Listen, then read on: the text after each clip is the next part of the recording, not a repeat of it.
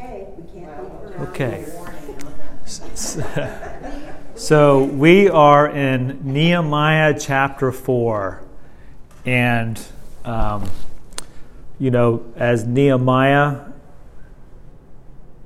had the people, leading the people to build the wall, when we look at the application, and hopefully you're seeing through the book of Nehemiah, there's a lot of personal application for our lives, like Gene said earlier, for today.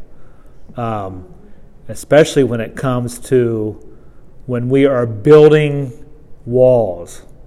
Now, when we think about building walls in our own life, building on our faith, what kind of things come to your mind? Nehemiah, they were building a wall around Jerusalem for protection. In the same way, God has us build up walls to build on our faith, whether it might be marriage, it could be parenting, workplace, all these things. And, hopefully we're getting that, the application for each one of us and how God wants us to build up walls, build upon the sure foundation of Jesus Christ. And so it's amazing then that we can read in the Old Testament such a book as Nehemiah and the Holy Spirit speak to our hearts. Application for what we see, what Nehemiah was going through, the people going through. And we can always say that about the Word of God.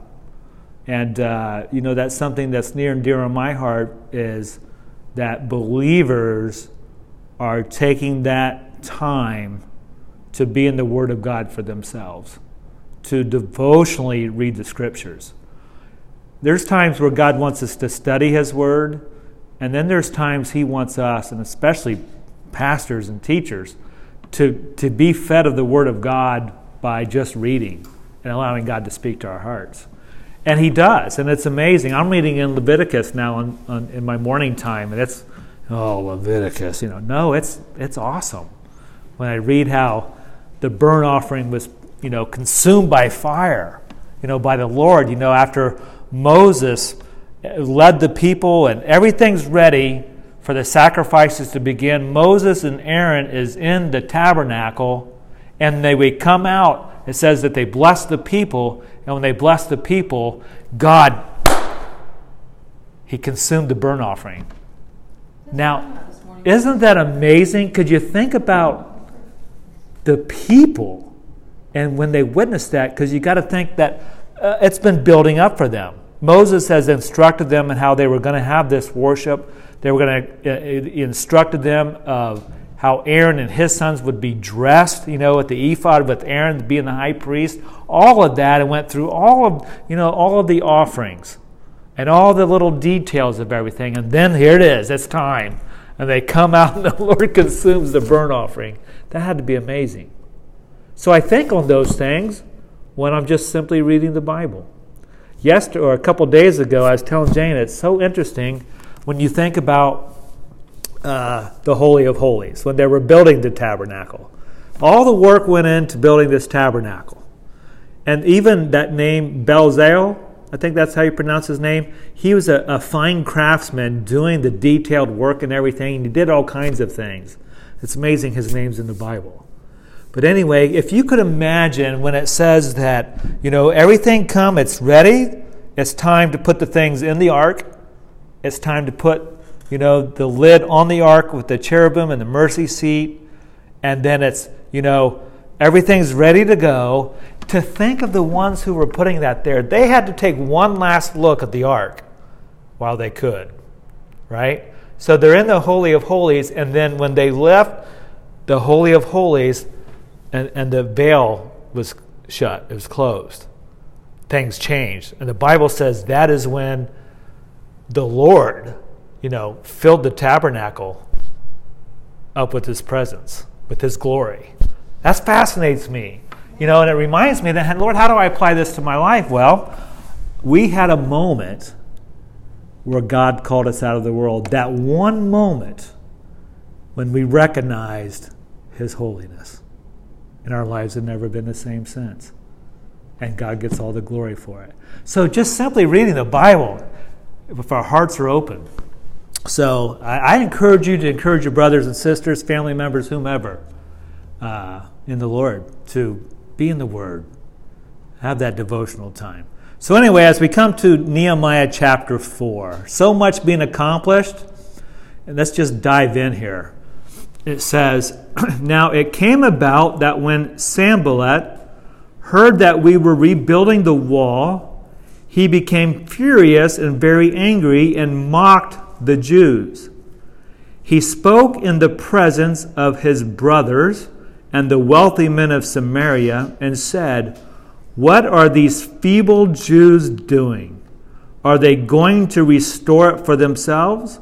Can they offer sacrifices? Can they finish in a day? Can they revive the stones from the dusty rubble, even the burned ones? Now Tobiah the Ammonite was near him, and he said, Even what they are building, if a fox should jump on it, he would break their stone wall down. And so here we have these two jokers, Sanballat and Tobiah. And they're not new to the book of Nehemiah, are they? We've heard of these fellows before. We heard it, back in chapter 1 or chapter 2 when Nehemiah was coming to check on the ruins of Israel and Jerusalem there, and they were upset that they were actually going to come and check upon the people of Israel. So here they are furious and angry, and they are mocking the Jews. And it's interesting, one of the great characteristics of Satan is that he always wants to mock God's people. And again, here we see that this anti-Semitism, it's nothing new in our day. It's the same old game plan that the enemy has. He's mocking God's people. And it's interesting in verse 2, when we see this, what are they trying, the mocking? What are they mocking here? They're mocking God, obviously, and they're mocking the Jews, but ultimately, what are they mocking when they say, can they offer sacrifices?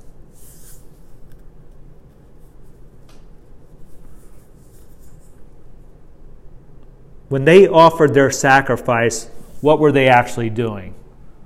They were worshiping. So ultimately, they are mocking the worship of God.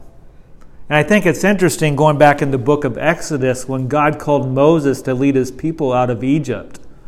It's interesting, maybe I shared this last week, it's really been on my heart, of how Pharaoh ultimately was wanting to keep the people from worshiping the Lord. Because remember, Moses was telling him, we need to go 3 days away to offer sacrifices to God, to worship him.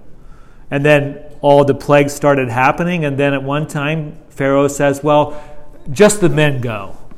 And Moses said, no, all of us are going. And then it was one time, well, you can go keep the livestock here. No, we need the livestock for what? To offer sacrifices. So it's the enemy who is always wanting to prevent God's people from worship.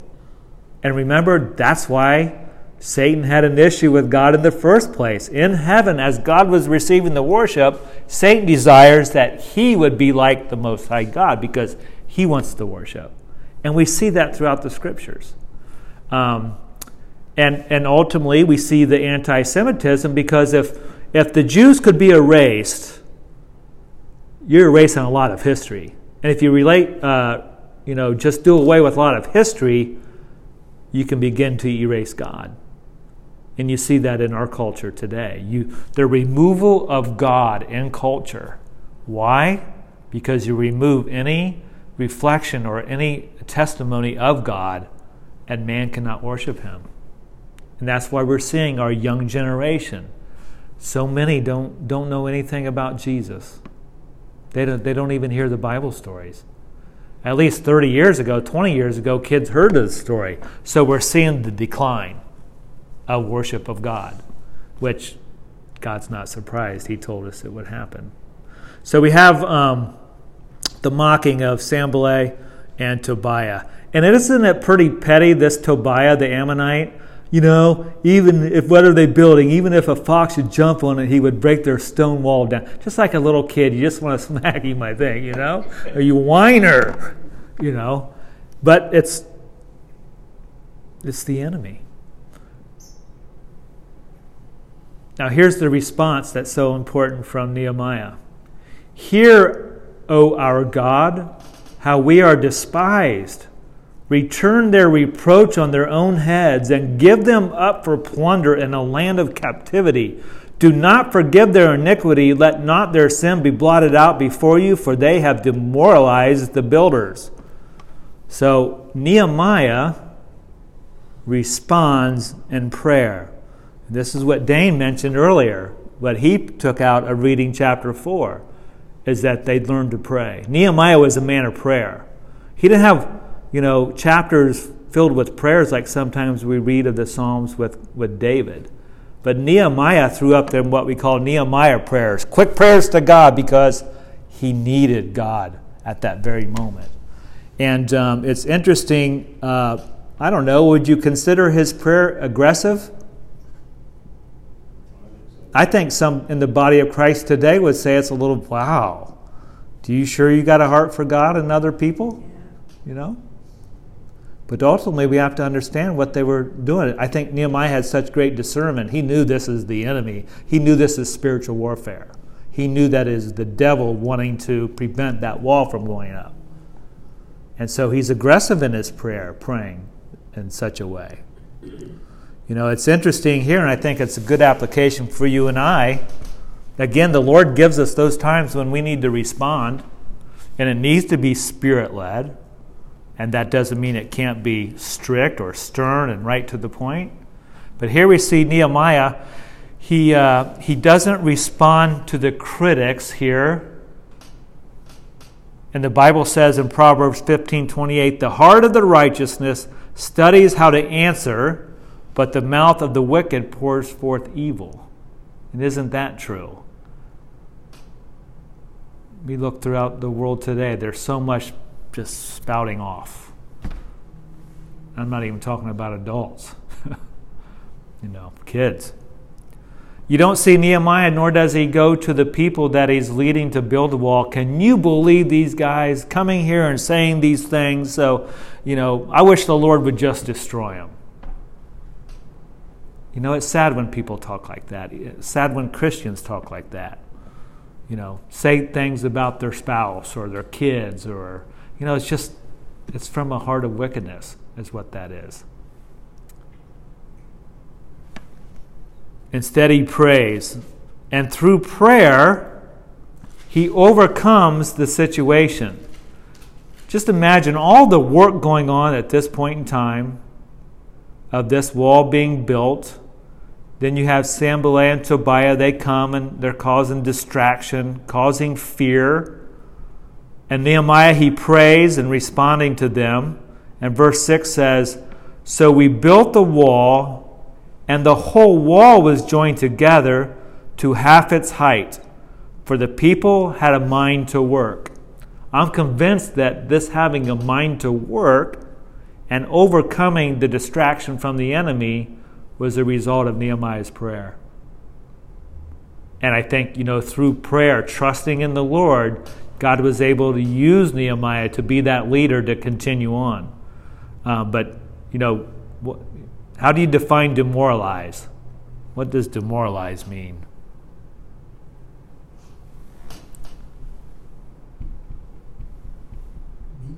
Beat down, okay. Discouraged, distressed,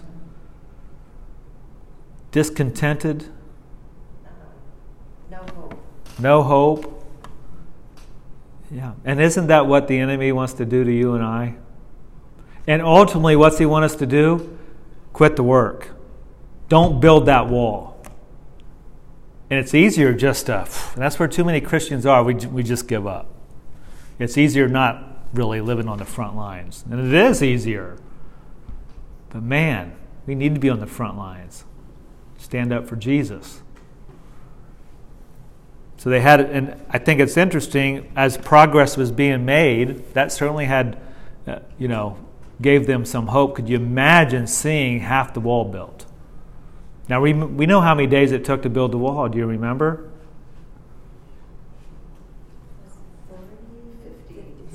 52. So 52 days with the tools that they had is pretty amazing. To get that, they had a lot of cleanup to do to be able to get those walls set, to continue on. And here we are. I don't know what the time frame is here, but half the wall is built. So I think that was a work of God. They had a mind to work. So the Lord uses Nehemiah to continue the work. The people overcome. And, that's a word that is near and dear to our hearts, because we go through life in times that we have to overcome. And that's when we got to trust in the Lord, trust in His promises. Jesus said, in the world, or in me you will have peace, in the world you will have tribulation. Be of good cheer, I have overcome the world. And that's the great hope that we have. In Christ, we can overcome the world. So at this point you might think, well, everything is going to go okay. The Lord's given them strength. The wall is half built, pretty quick time. Won't be long, they'll have it all done, and everything will be smooth sailing for eternity. But nope, that's not what happens. Verse 7 says, now it came about when Sanballat and Tobiah, the Arabs, the Ammonites and the Ashdodites, heard that the repair of the walls of Jerusalem went on, and that the breaches began to be closed, they were very angry. All of them conspired together to come and fight against Jerusalem and cause a disturbance in it. Does anybody have the New King James? No. What's it say instead of cause a disturbance? Create confusion. Wow, that sounds like somebody that we read of in the Scriptures, doesn't it? Satan. Satan loves to create confusion. Loves to create chaos. And so instead of things getting better, the opposition grows stronger. All of the people then, all the Sanballat, Tobiah, and the Arabs, they all hear that things are, the walls being built. They know the Israelites, they're going to be free to worship the Lord, and we've got to stop them. And so they try to stop them. I think we can apply this to our lives as well. Whenever a work of God is being done in our lives, we can take it to the bank. There's going to be opposition. It's going to happen. You think of David when he was getting ready. He went to the to the war where the Israelites were battling the Philistines, and his brothers were there. At this particular time, David already had an inroad with King Saul, and so he goes there. Remember Jesse, the father of David, he sent food and sent it to Saul, and they'd bring food out to his brothers, and his brothers wanted to know why he was there. God had already given everything David needed to fight that giant at that time, but his brothers opposed that. And it's the same way in our life. When God is doing a work in our lives, we should expect there's going to be opposition. And unfortunately, that opposition can come from, non-believers. It can also come from believers. And sometimes that's hard to deal with, but it's reality. So in verse 9 it says, but we prayed to our God, and because of them we set up a guard against them day and night. So just wasn't Nehemiah praying, they all began to pray. No doubt Nehemiah leading them, but we prayed to our God, and so they set up a guard against them day and night. What great wisdom of Nehemiah to have this done, to set up a guard, trusting in the Lord. I read this quote a couple days ago, speaking of believers. If we have no heart to pray, we have no mind to work. Isn't that interesting? If we have no heart to pray, we have no mind to work. Nehemiah was a man who understood that he had to have the strength of the Lord. He had to have everything of the Lord for him to accomplish what God wanted to do in his life. And it's the same for you and I. We must be men and women of prayer, seeking God for strength, for power, in order to accomplish everything that he wants to accomplish in our lives, and building whatever walls in our life at a particular time in our life. In verse 10 it says, "Thus in Judah it was said, the strength of the burden bearers is falling, yet there is much rubbish, and we ourselves are unable to rebuild the wall." What does it say, burden bearers? Burden bearers. What does the New King James say? Laborers. Laborers. Okay, so this is the laborers. You know, when it comes to prayer, the Lord said, or the Word says, be of sober spirit, be on the alert. Your adversary, the devil, prowls around like a lion, seeking someone to devour. So we see, that's probably in Nehemiah's head. He's understanding the spiritual warfare of this, and the physical warfare, the natural warfare. He sets up that guard, but here we read of the people. And what's this saying to us about the workers? And mind you, they just prayed. What's happened to the people here? They're getting discouraged. They're discouraged, right? And it can be discouraging, trying to plow forward in the Lord, maybe not seeing the results, and always seeing the devil rear his ugly head. That gets weary, doesn't it?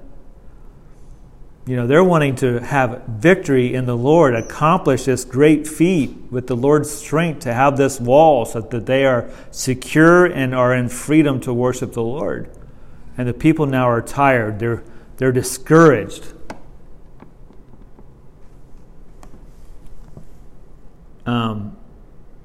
Did you see that? It says, yet there is much rubbish, and we ourselves are unable. What's that referring to?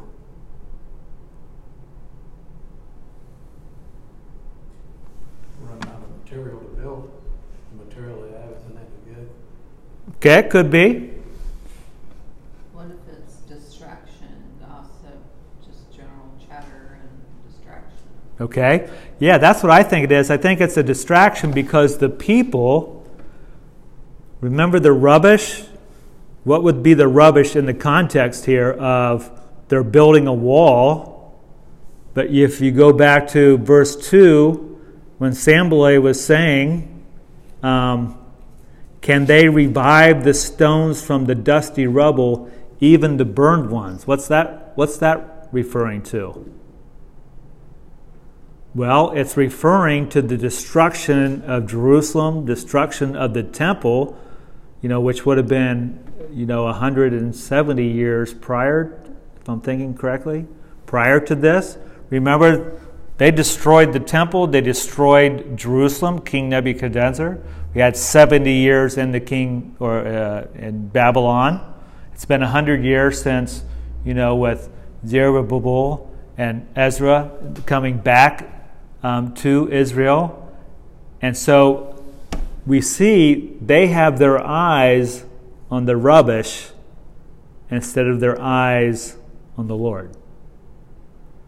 And how easy is that for us to do, isn't it? We get our eyes and we get focused on our circumstances and allow the enemy to have a hold on us, to even a stronghold. And so here we see the people are tired, they're discouraged, they are weary. So what's good counsel when we get tired spiritually? Has anybody ever not got tired spiritually? We want to talk to you very directly, if that's the case. Well, I think that's why it is today with everything going on in the world that Christians know is so wrong. You get so frustrated, you want to give up. It's like, God, what are we going to do? But then that's when you have to rally together like a group. Go to church, you hear the word, you're reminded God is in control. And if there's something He wants done, He's going to provide the way. So I think that is so suitable for what we're going through today, because it wears on you. Absolutely. Absolutely. And we know what's coming. We know the Lord's coming, right? I was talking to a pastor, and that great insights there, Millie, of looking at the world today and growing weary because it's coming from many different angles. I was talking to another Calvary Chapel pastor today, and speaking of his community, and they have a couple seeker-friendly churches that are just thriving. They got popcorn. He told me that a couple years ago. One church has popcorn during worship, and Not getting popcorn here. praise the Lord. Well, they did last week. Oh, well. There's popcorn. Believe me, it's a mess every week, so no. So, and what that is a reflection is that so much of the church world today, it's entertainment. It's socialism. A social hour. It's social hour. When it's taken away from the sovereignty of God, I think that's like chipping away at the very essence of who God is. We come to worship Him, not to have a little social gathering. We're coming to worship God, the maker of everything. But if they say they were in church, they can put a little notch on their belt. Exactly. It's religious. That's exactly what that is. Yep. I had a visitor a few weeks ago ask me, what is the primary purpose of a believer? And I said, to worship God. It begins there. Anything in front of that's an idol, including church. We can make church an idol. You're lost if you don't do that. We're lost if we don't do that. We have really a threefold idea of our heart before God. Number one, we must worship Him. He is God. That's why God takes the time. That's why in His Word, He showed His people, as we read of it, He showed His people the importance of His holiness and that they are unholy. And that there has to be sacrifice for them to be able to have this relationship with God. And of course, that all foreshadows Jesus, who's the Lamb of God who takes away the sin of the world. And once a person truly has that in his heart or her heart, that my God delivered me, that is the very first essence of worship. He did something for me that I could not do of myself. And this is what I'm created to do. When each one of us stands before God, all this other stuff doesn't matter. Not what we're saying to Him we did, is what is He going to say to us. Yeah, good point. Absolutely. Yeah. And so when we have what we would say upward calling towards God, we have an inward calling. What we're doing right here is an inward calling. This is discipleship. This is getting into the Word and allowing the study of God's Word to work in us and to have His way with us. It's classroom discipleship. And then when we leave this place, we go out, it's outward. And that we share with others, we live our life, we let God make us be fishers of men. So it's upward, inward, and outward. Something else that I have seen and you don't think about, I'm not one to just talk to people, but like at school sometimes somebody says something that's not right, I don't even think about it. No. God's word does this. Yeah. And you don't think about it, it just comes out. Mm-hmm. Yeah. I'm so happy it does, because I always thought, what would I say? You don't even think about it. You just know that's not what God's word says. Mm-hmm. Absolutely. And that's being a light. That's being a light. That's light exposing maybe not necessarily darkness, but air of truth. So we are called to do that. We're to be a light to the world. So the people are tired, they are weary, they are discouraged. And then verse 11 is very interesting. Our enemies said, They will not know or see until we come among them, kill them, and put a stop to the work. So our enemies said they will not know or see. And what this is implying is that the enemies of God and the enemies of Israel were inside the walls. If you read on in the scriptures, it's crazy that Tobiah ends up having a room. I think it's Tobiah who ends up having a room in the tabernacle. And at the Temple Mount, you have areas where they have rooms.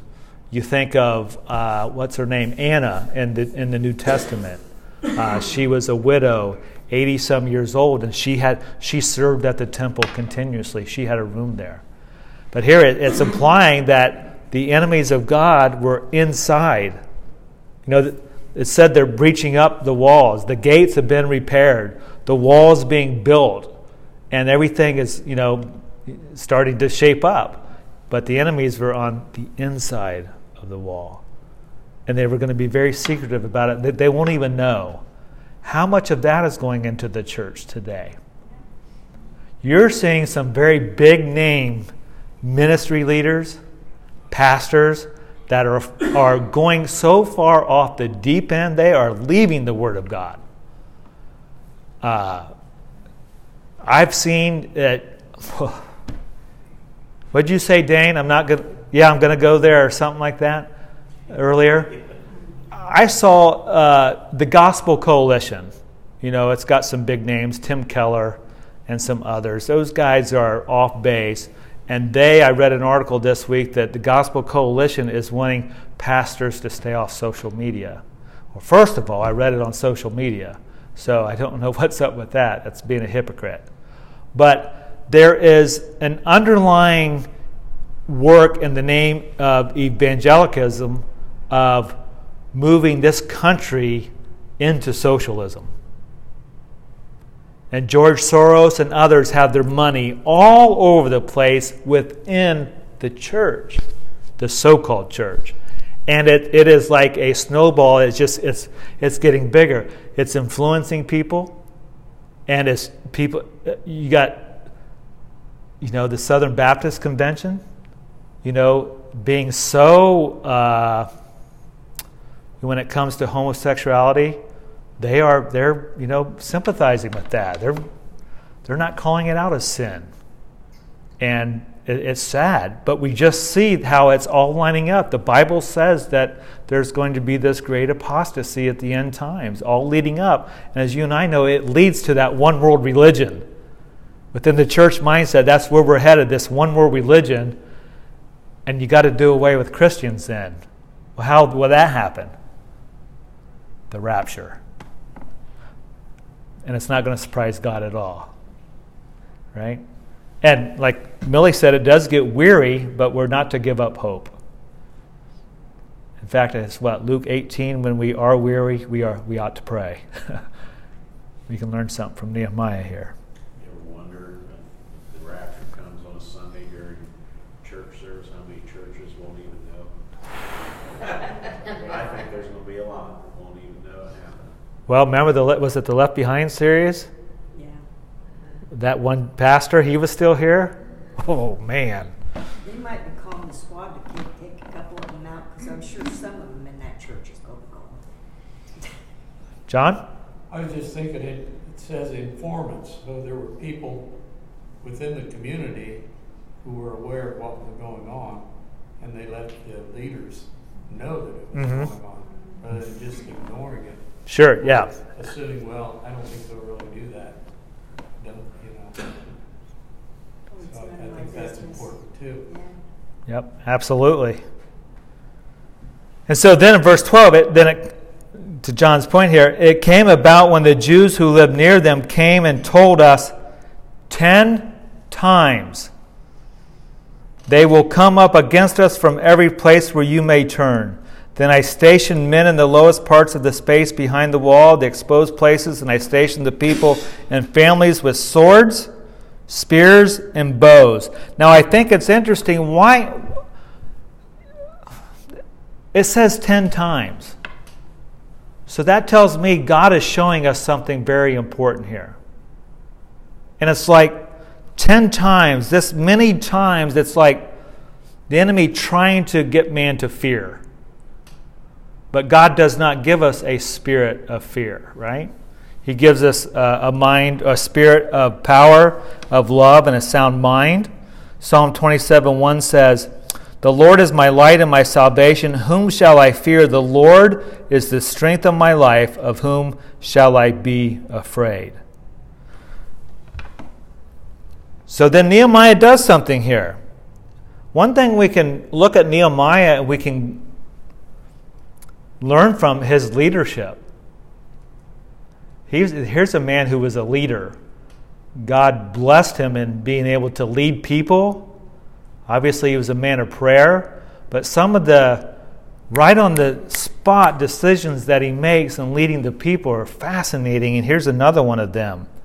Right when all this has happened, the neighboring Jews, this is the neighboring Jews that come and tell them. The neighboring Jews encourage those working on the wall to just quit and come on home.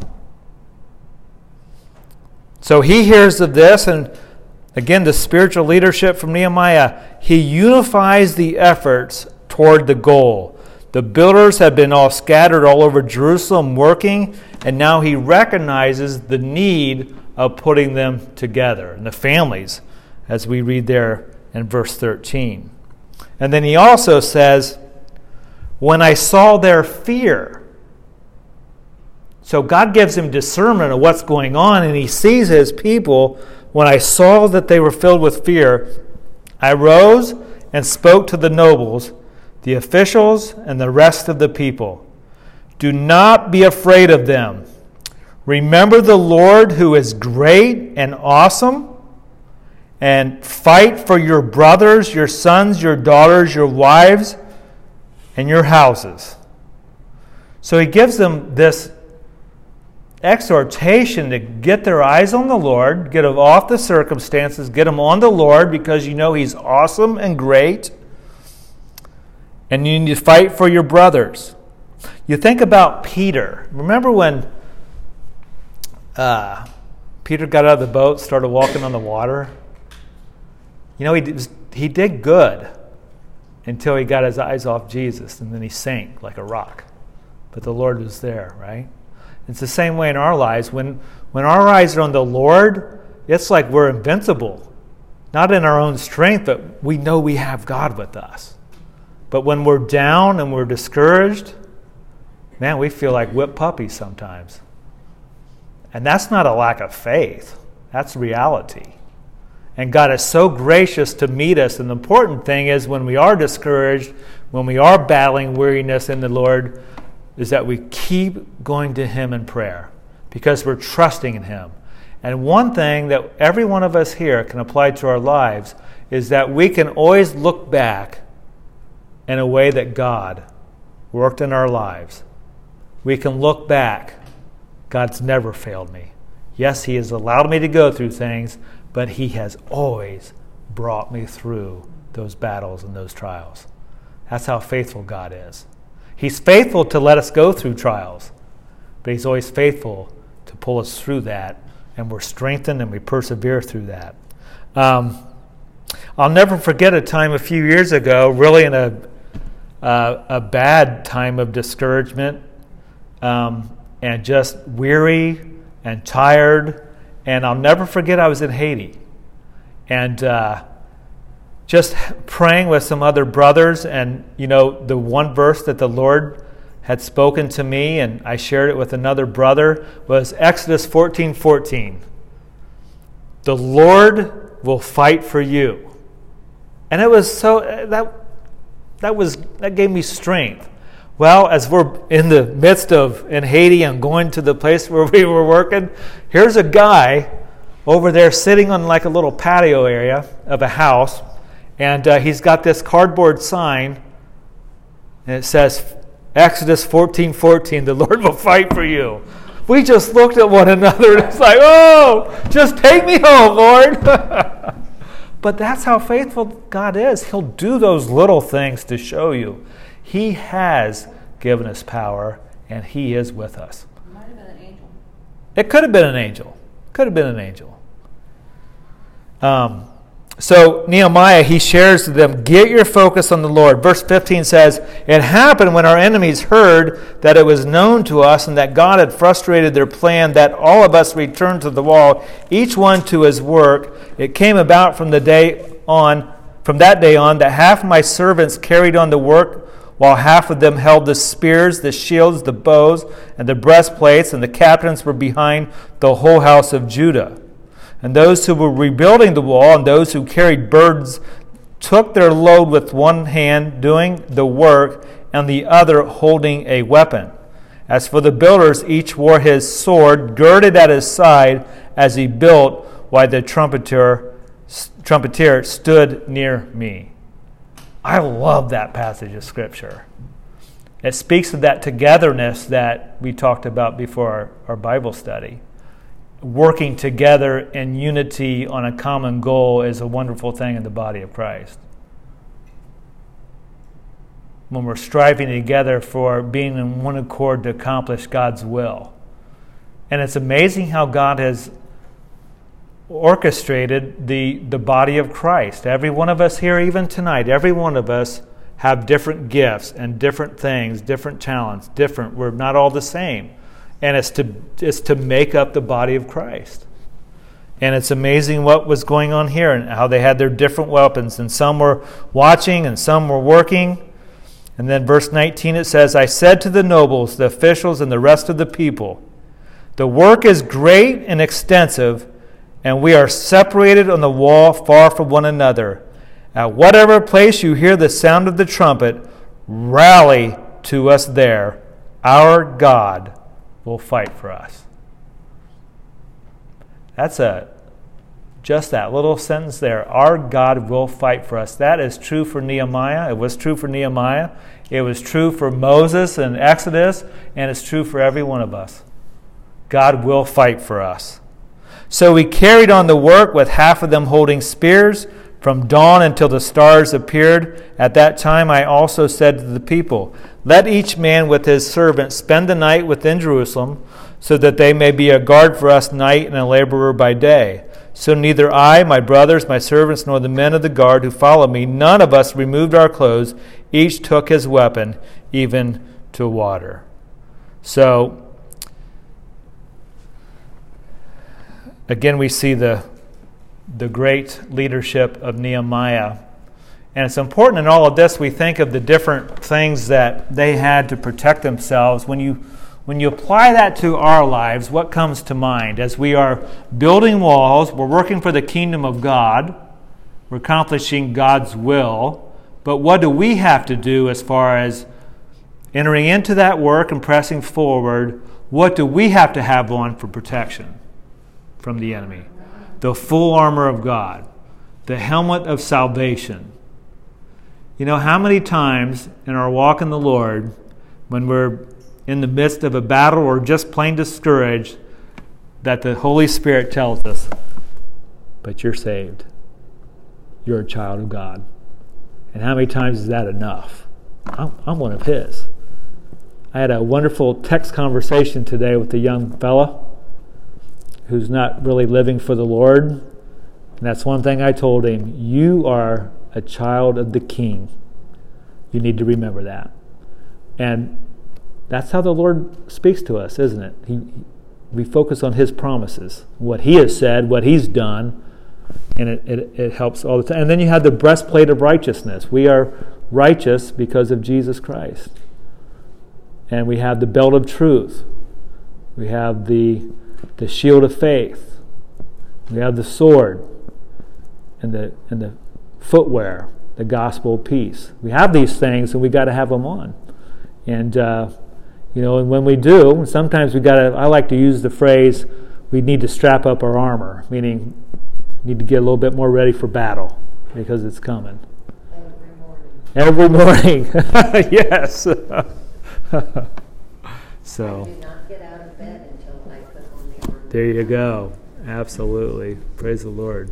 Was it you Sunday that said, wherever we go, whether it's work, the store, anywhere, we remember Jesus is there beside us? Absolutely. I have remembered Yeah. We try to keep that in mind all the time.